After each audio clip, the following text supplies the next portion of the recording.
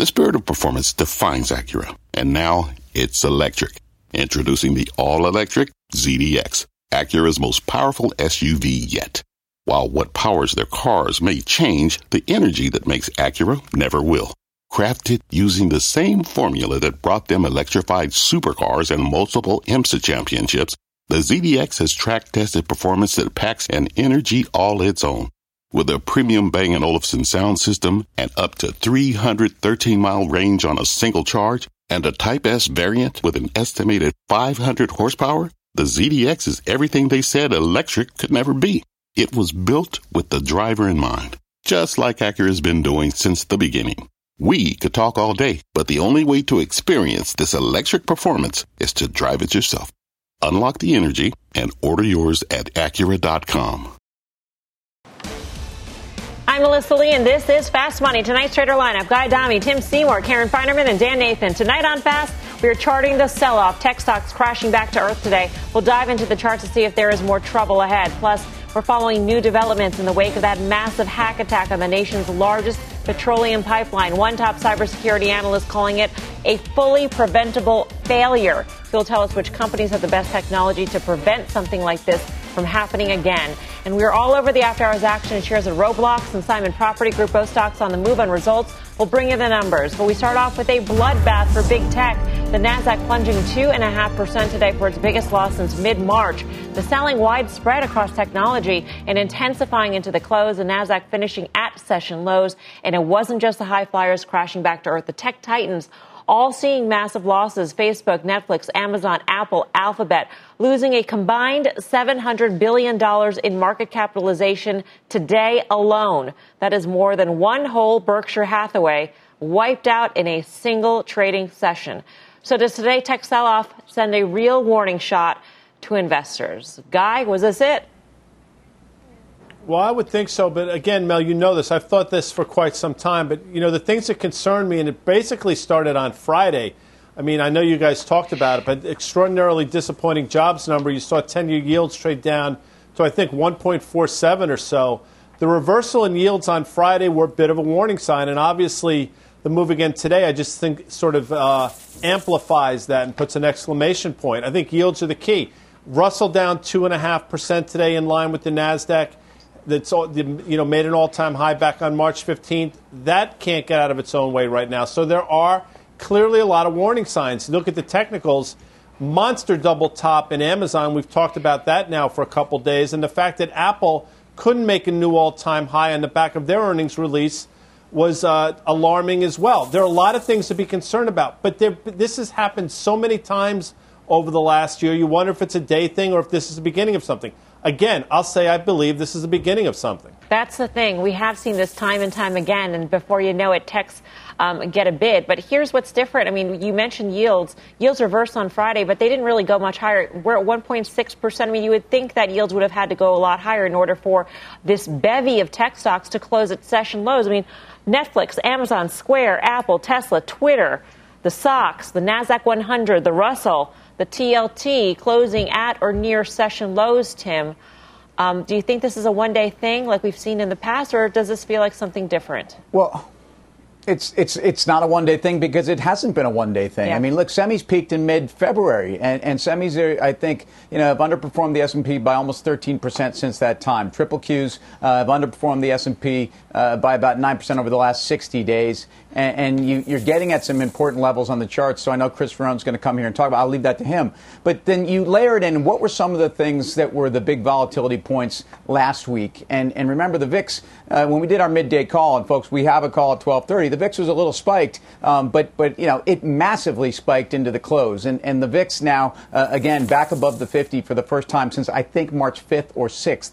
But the most important thing, which we focused on last week, maybe what we're focusing on, is inflation and rates and the Fed. And I think this is part of it. And I think interest rates also, as they relate to taxation and capital gains tax, and where, again, we're going to be funding some of these deficits, is why mega cap tech and high multiple stocks that don't necessarily make money but have gone up 2 or 3 times are in the eye of the storm. And I think that that's not a one-day event. In fact, this has been going on for a few weeks. And I think actually today felt very, very ugly.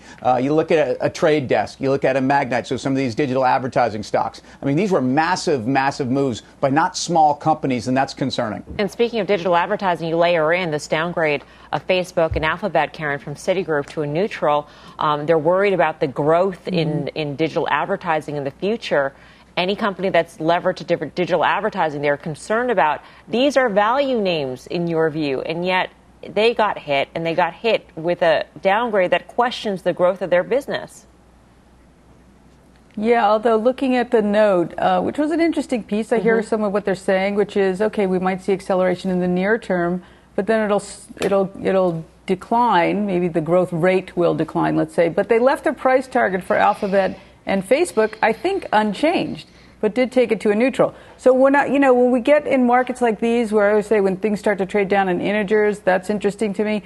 On my buy list is Facebook. I think that, when you back out the cash, we're looking at 21 maybe times earnings. So that to me is value. And I'm optimistic on advertising growth continuing. He may well be right that at the end of this year or next year it slows. But this is that's for another day, I think. So I'm looking to buy some Facebook. I think part of what happened today, Tim's right, this isn't a one-day thing because it's already started. This isn't the first day today. This is just the acceleration. And so to me, it's also an acceleration of the reopen trade because you saw a lot of things that are reopened that did okay or better than okay. And the sort of out of high flyer into low PE multiples, those kind of things did okay. So for me, the one thing I did today, besides make a buy list, was I covered some IGV. Just when you feel like this is the thing that I most like in my portfolio, I sort of feel like, all right, it's kind of done what I hoped it would do. I got to cover some. I think it very well could trade down more tomorrow. I'll probably cover some more. You've had a lot of things get really compressed. Not to cheap. The high flyers aren't cheap yet, but they're down substantially. The rotation into lower valuation is a good point, Dan, and we even saw that within the technology sector. And my poster child for low valuation technology is IBM, and that finished the day up 0.5%. Yeah, we talked about IBM, Oracle, Cisco last week, and Dell even, trading really near multi-year highs, definitely 52-week highs relative to some of their more nouveau tech friends here. Listen, you can rotate all you want. These guys have just been talking about this. There's been a rotation out of high valuation tech that's been going on for months and months, and the S&P 500 and the Dow Jones Industrial Average have masked that massive underperformance. And I'll just give you an example. Karen was just talking about the end of the work from home trade or the reopening trade. You have Zoom that closed down 51% from its all-time highs made just a couple months ago or a few months ago. This stock still has an $85 billion market cap. It trades at 22 times sales. So, there's no amount of valuations didn't matter on the way down. They may not matter, on the way up. They may not matter on the way down. There's plenty of room for these things to go. And then if you want to rotate into mega cap tech, the F-MAGA complex, look at Apple, okay? Apple after this year, we have a couple more quarters of double-digit revenue and sales growth. Maybe next year, fiscal year 2022, they are going to grow revenue and sales low single digits. So you're paying above a market multiple, well above a market multiple, 24 times for that. Now, yeah. Services is growing at, mid-20%, and it's making up nearly 20% of their total sales in that last quarter. But I would tell you that the last 2 quarters are pretty fairly unique. So if Apple is going to deal with decelerating growth in their fastest growing business, what the heck are you paying 24 times sales? Because about a year and a half ago, people were struggling paying 13 times earnings. So to me, the valuation thing only matters, after the fact here, and I think we may start seeing it in some other sectors very soon. Yeah, valuation is in the eye of the beholder. Guy, I'm wondering, as we saw the popularity of ETFs like an ARK or all of these sort of thematic ETFs that invested pretty much in all of the same things, and they're all trading lower, are we seeing the sort of the impact of selling of those on the underlying issues? Because they all own 100%. The NASDAQ 100, basically.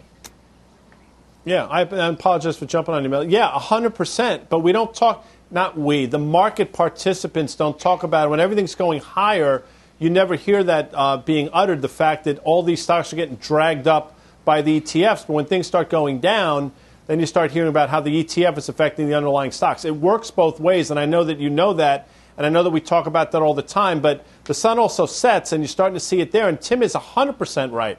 This didn't just start today. It started probably at the peak when we heard about the chip shortage, however many months that was ago. My point, and I should have been more specific, is the S&P 500 effectively made an all-time high today. I think it was within 2 handles of its prior all-time high that we probably made last week. My point is the S&P clearly hasn't cared, and for today at least, it's starting to. We'll see if there's follow-through, but there's a number of things to be concerned about today, and I think we sort of illustrated many of them. All right, let's get a technical take on today's tech sell-off. Joining us now, Chris Verone of Strategas. Chris, what'd you make of today? Well, a couple things here. I think it's important to emphasize this doesn't look like rotation. None of these stories are new. And I think when you look at some of the big FANG stocks and some of the big tech stocks, these didn't peak a week ago or 6 weeks ago. Most of these relative to the S&P peaked last summer. If we bring up Amazon, for example, Amazon has made no price progress in 10 months. It made 52-week relative price lows today. And this is against the backdrop of what people perceive to be really strong earnings. We always pay attention when things don't go up when they're supposed to. And you see it with the Amazons. You see it with the Apples. You see it with the Microsofts, the Netflix. These are stocks that haven't made any relative dollars in almost a year now. That's a long time for leaders. Hint, hint, maybe they're not leaders here anymore. And if you look at this in terms of broader tech, the second chart we brought along is just tech relative to the S&P, this bottom panel. These are 52-week relative price lows for the technology sector. First time in about 9 years, tech has made 52-week relative lows versus the S&P. So the character of the leadership backdrop continues to change. This is not a 1 or 2 week story. This has been going on for months and months and months. And we came up with this table that we've been showing clients. I think there's the perception out there that the inputs driving this market have not changed. Yields still remain stable. The Fed hasn't moved. The earnings have still been exceptional. But what has changed is the market's interpretation of all of those different things. And we always say we get nervous when the market doesn't respond to the same set of news flow like it has in the past. And I think of that list, maybe the market's telling us something on this list is wrong. And I would look to the yield component. I think it's really interesting. Tim touched on it. When you look at the response to bond yields after Friday's miss, you had a 700,000 miss in payrolls, and bond yields closed flat on the day. We brought along the copper versus gold chart. This has always been a very good tell on yields. Copper gold higher tends to drive yields higher along with it. Yields have diverged. We think they catch up. We think that means higher yields. And the other place where you see this, our last chart today, is financials. Financials relative to the S&P made multi-year highs last week, despite bond yields having come in. So when you look at the things that people perceive have not changed, I think the market is telling us that yields will change. Higher yields, not great for growth, not great for tech, much better for financials, materials, industrials. That is what the leadership fabric of this market looks like. And I think we should take note. And when you say higher yields, Chris, what is, in your view, is it retesting the prior recent highs, or how high are we talking about? We've been saying we're going to see a 2-handle on U.S. 10s this year, but I want you to think about this a little bit differently. This is the first time in my career I can remember U.S. yields going lower and European yields not following them there, or not getting there first. German yields have not gone down. French yields have not gone down. Italian yields broke out this week. Swiss yields have not gone down. French yield just went positive for the first time in a couple of years. The move in the European yields, I think, is another one of those subtle pieces of information that says U.S. yields higher from here. All right, Chris, great to have you. Thank you. Thank you. Chris Verone of Strategas. Cramer was on Squawk on the Street, as he always is this morning. He was talking about the Wall Street Bets crowd and how they're all, hopped up on the Teslas of the world and all that stuff, when they should really be hopped up on an Alcoa. An Alcoa, which is up, 30-something% in 1 month, Tim. I mean, this is a mental readjustment in terms of how we regard the market leadership. If we are to say technology is the biggest component still, but not leadership in this market. Well, if you think about reflation trades and the dynamics that we're talking about, again, a normalized 10-year, whether it's 175, whether it's 210, whether it's 240, is ultimately a sign of a healthier economy. And we know what the GDP numbers are going to be, and we know that this is actually a comeback. So what everybody said, and Chris highlighted the fact that we went to 146 intraday on Friday, the low on the 10. We're up to we've moved 15 bips in a seemingly economic headwind environment over the last couple of days. It's not. But yes, look, the Reddit crowd, I think, whether they're rotating or not, I have no idea what drives them. I honestly don't. I mean, GameStop, when I look at some of these high multiple tech names, I actually think that there's markets that are having a healthy response to what they should do. Look at the move higher in rates in banks and the move weaker in dollar and what it's doing, though, to commodity prices. Again, you had a 10% spike in iron ore futures overnight in China. We've talked about copper at all-time highs. Those are the stocks those folks should be playing in because those are the ones with high short interest, too, some of them. Some of these resource names. And look, gold has just started to take part in this. And if you think there's some stocks that can move with major betas, look at gold miners, look at junior miners. Right. We talk about that. But you're right. Aluminum, Alcoa, steel, copper, all of these names are moving, and I think they're going higher. All right, we've got some breaking news here we want to get to. The FDA is authorizing Pfizer and BioNTech's COVID vaccine for emergency use in adolescents.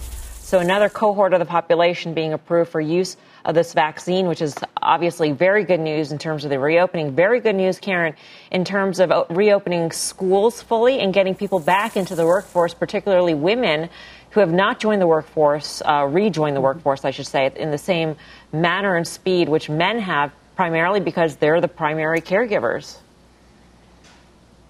Yes. I mean, if you're home with kids doing Zoom school and no help and trying to work yourself, that's a disaster.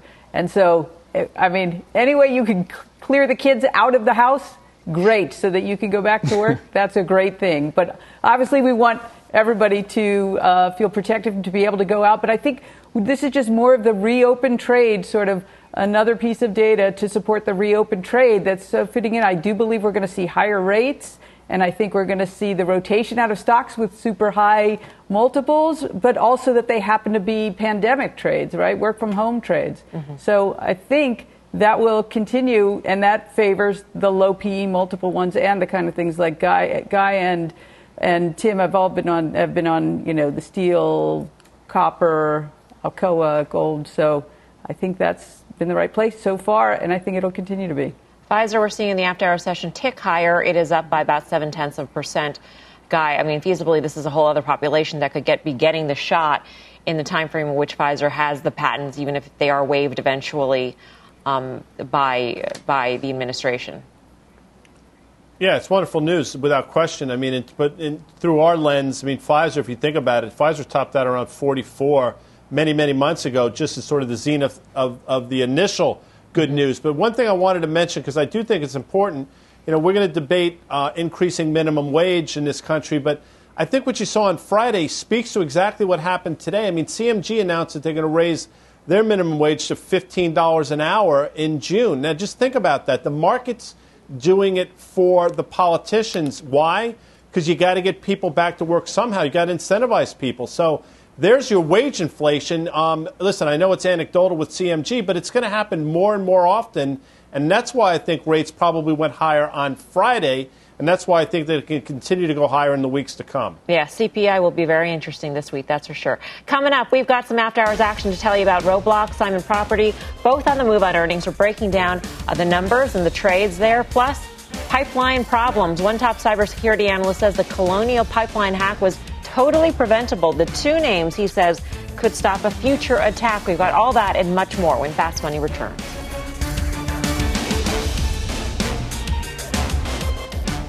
Wouldn't it be great to have all your investment and retirement accounts in one place? Yahoo Finance, our sponsor today, makes it easy. I use it to put my investment account and 401k accounts into one hub and get expert tips that help me confidently manage my money. For more than 25 years, Yahoo Finance has been the brand behind every great investor. Whether you're a seasoned investor or are looking for that extra guidance, Yahoo Finance gives you all the tools and data you need in one place. They're the #1 finance destination, producing a holistic look at the financial news cycle, including breaking news, original editorial perspectives, analyst ratings, independent research, customizable charts, and so much more. Securely link your brokerage accounts for a unified view of your wealth, including 401k and other investments. A comprehensive perspective is what sets apart great investors, and it's how Yahoo Finance ensures you have the insight to look at your wealth in its entirety. For comprehensive financial news and analysis, visit the brand behind every great investor, yahoofinance.com, the #1 financial destination, yahoofinance.com. That's yahoofinance.com.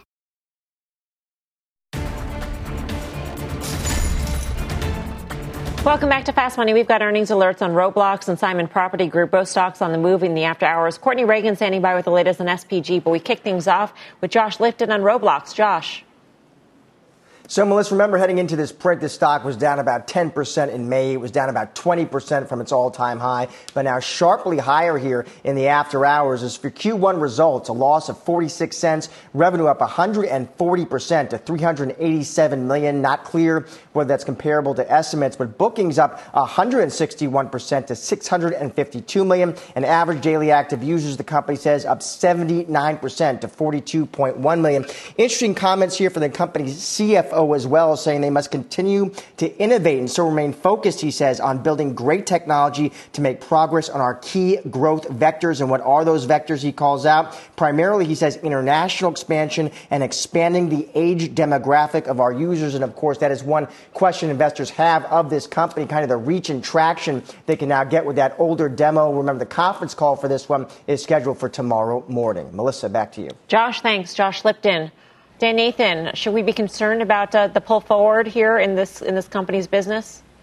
Yeah, I mean, especially when you think about that demographic, I think you should probably be more concerned with the fact that it's approaching a market cap very similar to that of EA right here, up 10% or so in the aftermarkets. I mean, it's just below that $40 billion. You know, Roblox's sales are growing much faster. They have about a similar sort of gross margin as many in the industry in the mid 70s, growing 30% a year, where most of the industry is not growing that much. So to me, you know, is it a potential takeover candidate? Possibly, with that sort of growth and that sort of potential as you kind of go up the age demographics, but it's still very expensive, trading about 16, 17 times sales on a $2.2 billion number. It's a pretty meaty target for somebody. All right, let's move on to Simon Property Group here, moving lower in the after hours off its results. The call is underway. Courtney Reagan's got the very latest. Hey, Court. Hi, Melissa. So the mall operator beating the street's expectations for earnings and for revenue, though it's still working to catch up to its pre-pandemic levels. Total net operating income, that's down 8.4% year over year. Simon Property Group is increasing its earnings guidance range, though that accounts largely for this pretty big first quarter beat. Occupancy stands at just under 91% for its U.S. malls and outlets, with its base rent up slightly 0.6% to $56.07 per square foot. Now, CEO David Simon notes increasing shopper traffic, retailers' sales, and leasing momentum. Shares have been on either side of the flat line after hours, though, as you pointed out, down about 1% now. The company has gained over 118% in the last year, and it was up about 1.5% today. Now, on the ongoing call, CEO David Simon called out, quote, significant improvement of operations, but does note that international operations specifically continue to be impacted by government restrictions and required closures in some locations. Mall rent collection, that's back to pre-pandemic levels for the most part, noting around 98%. And also noting higher retail sales in March this year compared to March 2019, so pre-pandemic, of course. Mr. Simon also says the brands that the mall operator owns in its partnership with Authentic Brands Group in that Spark business, so including Forever 21, for example, have outperformed revenue expectations. He also talked a bit about what's going on with JCPenney, too. Melissa, back over to you. All right, Courtney, thanks. Courtney Reagan. Karen, for the reopening trade, would you rather retail REITs or retail? Retail REITs or retail? I guess I would rather go with retail. That's a very tough would you rather, though. I mean, I think what was happening in REITs was happening anyway. Obviously, the pandemic just accelerated it beyond, with warp speed. And that I think that will still happen after the reopen happens. People go to the mall, they do that a bunch of times, and then they go back to a slower pace of going to the mall. But I do think that retailers that reinvent themselves and have a great e-commerce business, they can hang on to that customer, even if the REIT can't. Yeah. Tim, it's amazing to hear the stats, how far Simon has come in the past year, particularly the stock price.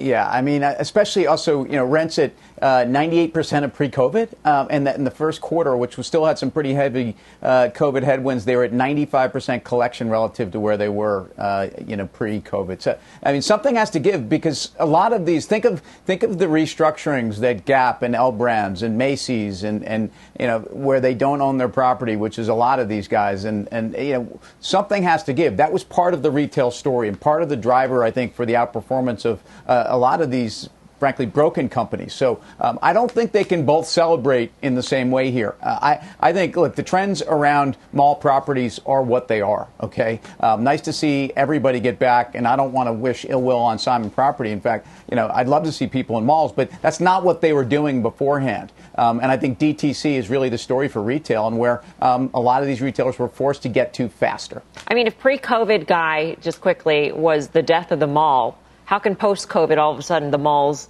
are, viva the mall? It's just such a turn. It's remarkable. I mean, it's so counterintuitive. In just terms of Simon Property, I mean, it was a $142 stock before the world changed, and now it's up to $127. And you look at some of these metrics, it's like nothing's changed. To Tim's point, I would agree with Karen. I mean, in the would you rather, I'd still rather be in the retailers as opposed to some of these REITs, but then I would push back on myself and say, look at a name like Dollar Gen today, which traded right up to the prior high in October and seemingly failed. So there's so many cross currents here.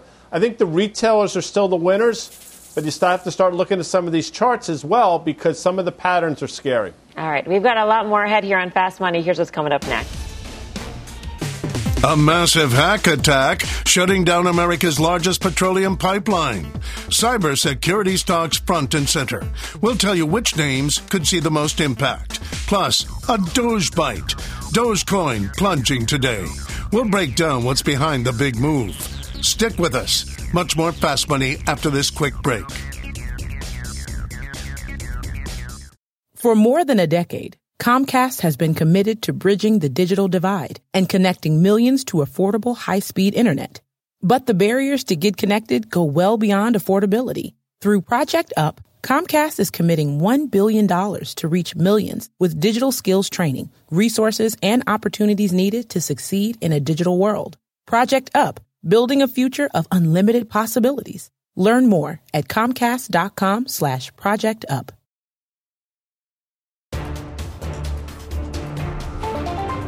Welcome back to Fast Money. We are following new developments on that massive cyber attack that took down America's largest petroleum pipeline. Let's get to Eamon Javers, who's got the very latest. Eamon.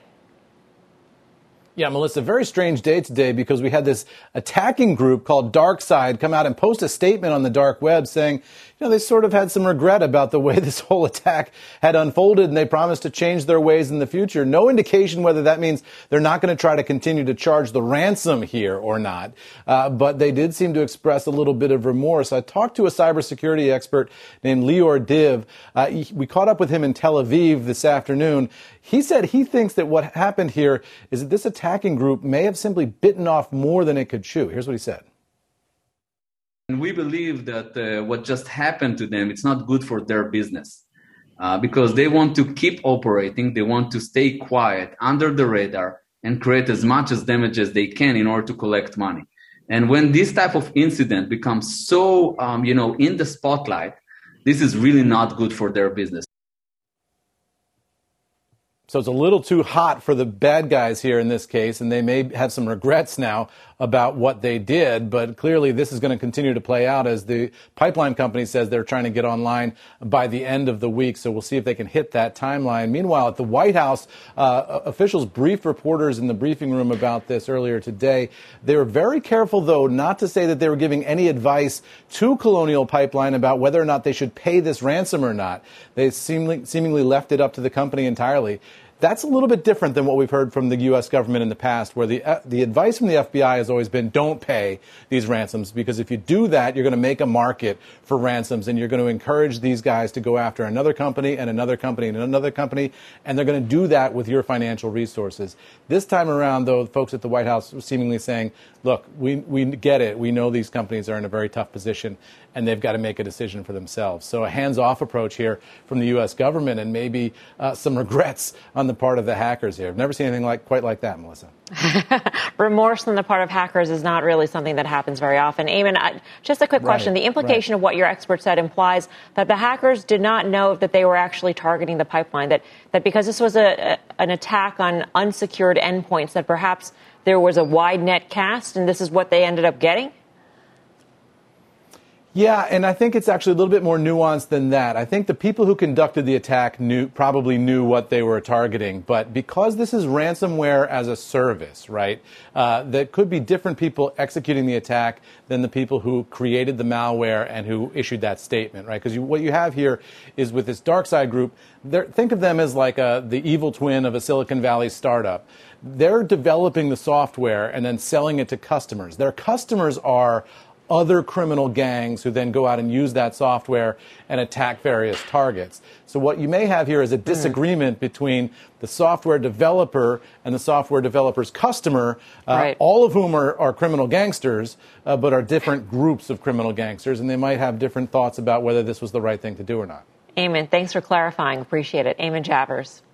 Our next guest says this hack was a fully preventable failure, and he is looking at two cybersecurity stocks that are best positioned to handle this kind of attack. Joining us now is Andrew Nowinski, Senior Tech Analyst at D.A. Davidson. Andrew, always great to get your take on things. And specifically, the two companies that you think will benefit the most, you're looking at them benefiting because of the specific kind of attack that this was on the Colonial Pipeline. Yeah, hi, Melissa. Thanks for having me on again. So the two stocks I'm recommending off this attack are Palo Alto and CrowdStrike. And Eamon's exactly right in his explanation of the type of attack it was. You know, this was not a nation-state attack. The malware was developed by a group called DarkSide, executed by their partners, yet the damage and the destabilization, that this attack created was on par with the nation-state capabilities. The second thing that's really different about this attack is that the level of sophistication of this group is pretty frightening. And sadly, there does not seem to be any sort of repercussions for conducting attacks like this. So the question is, how do organizations stop attacks like this? They have to develop best-in-class platform or deploy best-in-class platforms from the likes of Palo Alto and CrowdStrike. A platform approach is the only way to detect and stop a sophisticated attack like this before the damage is done. And both Palo Alto and CrowdStrike have best-in-class platforms that could have stopped this attack and also prevented the exfiltration of data once they are inside. Typically, Andrew, how many months after an attack, or maybe even years after an attack like this, do you actually see a CrowdStrike or Palo Alto gain business? Do you see it in their earnings results, a quarter after, 2 quarters after? Do we see that kind of relationship or no? Well, I think you can go back to a number of the historical attacks we've seen. So most recently, the SolarWinds attack happened in December.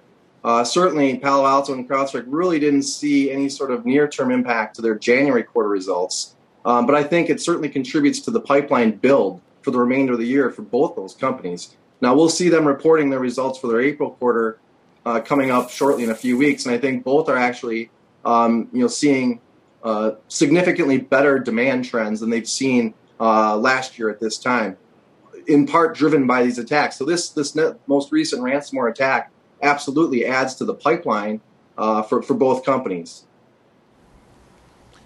Andrew, I know the Catalyst is never an acquisition target, but to me, look at a name like Zscaler, which I think you covered, but CrowdStrike, they have a relationship with Google. I mean, any of these companies, anywhere from $30 to $50 billion, you could get deals done. Does it make sense for one of these huge tech companies to bolt on a name like you just mentioned, a CrowdStrike? Absolutely. So CrowdStrike is really more than just an endpoint security vendor that they're bolting on. They really have developed their own platform. I wouldn't say it's as extensive as Palo Alto. Palo Alto is by far the most comprehensive platform, but CrowdStrike has 19 modules now. I think at the time of their IPO, they had about 10. So they're really covering a vast majority of the threat vectors that a hacking group, could exploit. They can cover your endpoint, and they do. It's a very cloud-centric solution. So they can analyze trillions of threat indicators in a matter of seconds up in their threat graph database. So I think it absolutely is. I wouldn't really call it a bolt-on per se, but it's really, it augments the platform of every vendor out there. Maybe with the exception of Palo Alto. I think Palo Alto's got a fantastic portfolio built up already, covering network, endpoint, and cloud. Andrew, great to speak with you. Thank you. Thank you. Andrew Nowinski. Tim Seymour, what do you make of these names? Theoretically, it seems like their pipelines now are goosed because of this, but they fall into this high multiple sort of vortex, which the markets don't like. Yeah. This is exactly our previous conversation because, look, CrowdStrike, they have about 9% of this $10 billion endpoint market. Fantastic. In fact, a couple of analysts, I think, compare them to a younger version of Palo Alto. Great stuff, but not cheap. And so this is an environment where I think those multiples, look, if we were having this conversation a year ago, off to the races. And again, they just reported the numbers are very good, 45% revenue growth. Not a stock I'm going to chase here, even though, I'd like to say that. I mean, I've been a fan of CrowdStrike. I just don't need to be a fan right now in this marketplace, even on this headline. Yeah, 48 price to sales. Dan, quickly, where do you stand on cyber? Well, I think that this one, an attack on a pipeline, is pretty interesting. Think about how much worse it can get. We know the Israelis just executed an attack on a nuclear plant in Iran. I mean, there's so many other points of contact where we could have some serious disruption here. So this is the black swan. I mean, this is Mr. Robot sort of stuff, right, Guy? So, I mean, to me, there's always going to be demand. Services, whether it be 25 or 30 times sales. I don't think it's a bolt-on acquisition for any of these. Maybe Palo Alto, definitely not Zscaler or CrowdStrike at these valuations, though. All right. Coming up, the cannabis craze heating up, truly inking a $2 billion deal today. We'll speak with the company's CEO, Kim Rivers, straight ahead. Plus, Dogecoin can take it to the moon, literally. We'll break out what out of this world to trade, where it's headed next. That's straight ahead on Fast Money.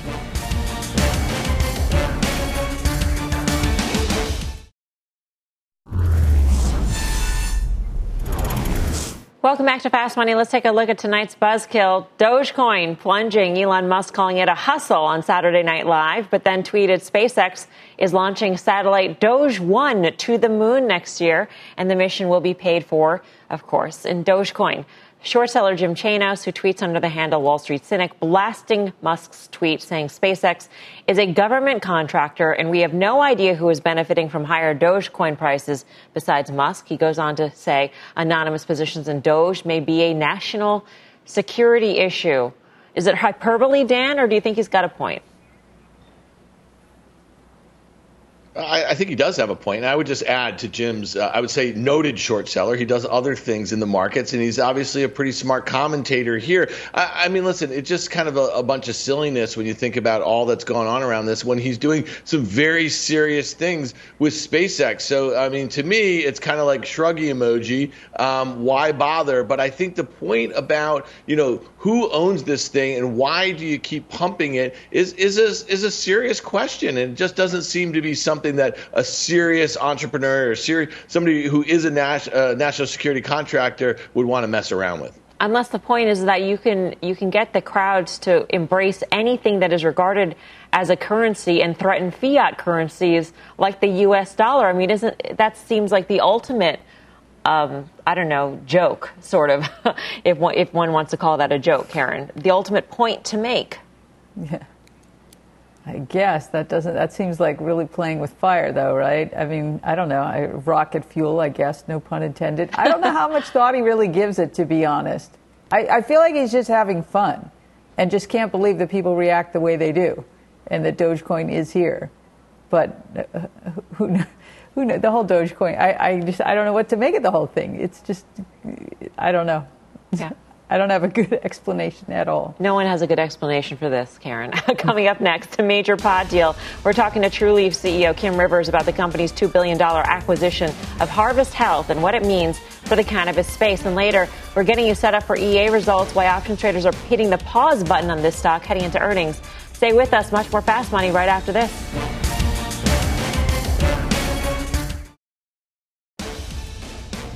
Welcome back. It is not too late to register for CNBC's Healthy Returns Summit. Join leaders from Pfizer, Eli Lilly, the CDC, and more. Sign up right now at cnbcevents.com/healthyreturns. Speaking of health, there's a mega merger happening in the marijuana market. Trulieve buying Harvest Health for more than $2 billion in an all-stock deal. It is the biggest U.S. cannabis transaction to date. Joining us now in a Fast Money exclusive is the CEO of Trulieve, Kim Rivers. Kim, welcome back to the show. Good to see you. Good to see you as well. Thanks so much for having me. Can you walk us through the deal making in the U.S.? Should we think of it more as a land grab right now because you're not necessarily achieving scale because things are so siloed state by state until it's federally legal? Yeah, so I definitely would not characterize it as a land grab. Trulieve, if you're familiar with our company and the foundations upon which we're built, we're certainly we are focused on scale within the markets that we exist in. And while many companies in 2019 and 2020 specifically went very wide yet shallow, we chose to really focus on core markets and going deep in those core markets.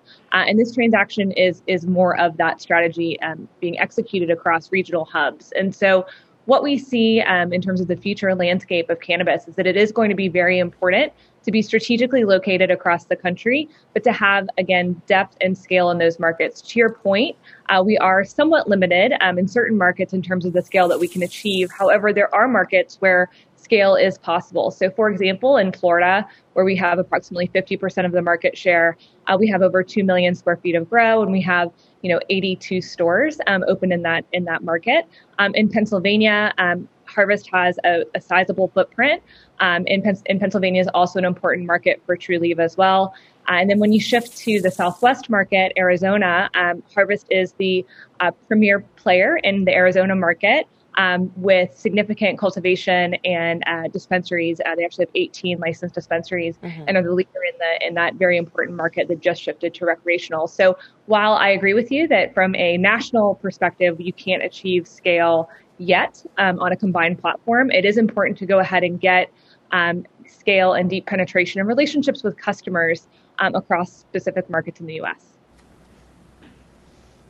Hey, Kim, it's Tim. Congrats on this deal. And I know this is the kind of a deal you've been looking at for a long time. As an investor, I see that your stock historically had traded somewhat cheap to your other, call them, high cap peers in the space. I'm curious why not use some cash on this deal for a company that's so profitable. You've generated a lot of free cash flow, and at a time when we all believe that at least much of the industry is going to continue to re-rate. I'm curious about that approach. I think the valuation of Harvest was healthy, and there's nothing wrong with that. I just think that if anything, now that you are in a few states, the re-rating of your stock is part of the story here around this transaction. Sure. Yeah, Tim, I mean, I think that as we know, right, cash is very important in this industry, particularly around the fact that, it is difficult to achieve, market rate financial terms because of our limitations at the federal level, along with our tax rate, which we've talked about with you all. So, and look, I mean, we plan to use that cash to invest in these markets and to make sure that they are, turned on as much as possible so that we can continue to generate returns like we have in the past, right? I mean, you're talking about, with this combination, creating the most profitable cannabis company in the world. And that return on investment is very important. It's something that we're very focused on. So when you look at the price of the deal, I think it's important to note that Harvest had an incredibly strong Q1, which is just the beginning for them in terms of their continued, profitability.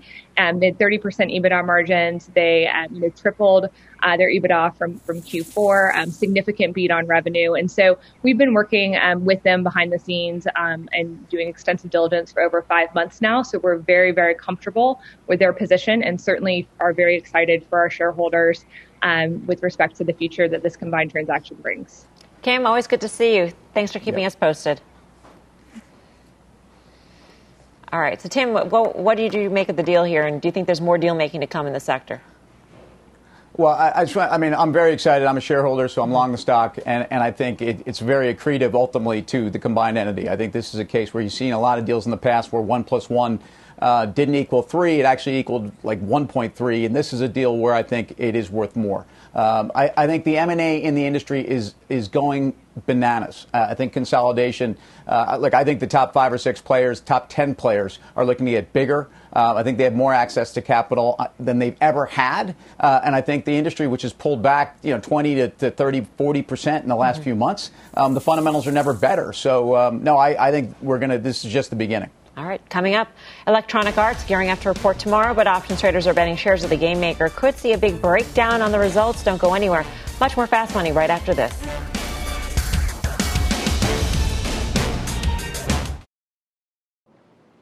Welcome back to Fast Money. Electronic Arts gearing up to report tomorrow after the bell. Let's get to Mike Coe, who's got the options set up. Mike.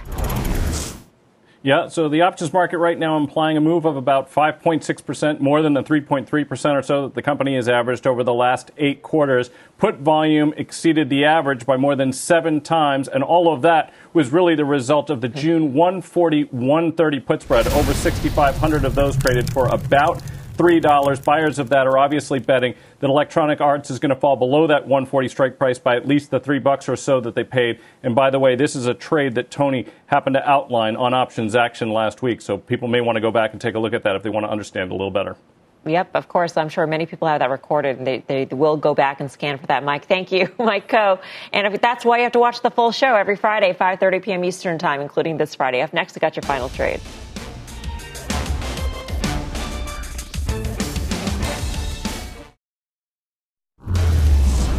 Final trades, Tim. Barrick Gold. Dan. Seller XLF. Karen Feinerman. Yes, if Facebook trades down tomorrow, I'm a buyer. Guy Adami. Cybersecurity space, Mel. FireEye into a meeting this Thursday. You guys are so succinct. Thank you for watching Fast Money. We'll see you back here tomorrow at 5 for more Fast. Meantime, do not go anywhere. Mad Money with Jim Cramer starts right now.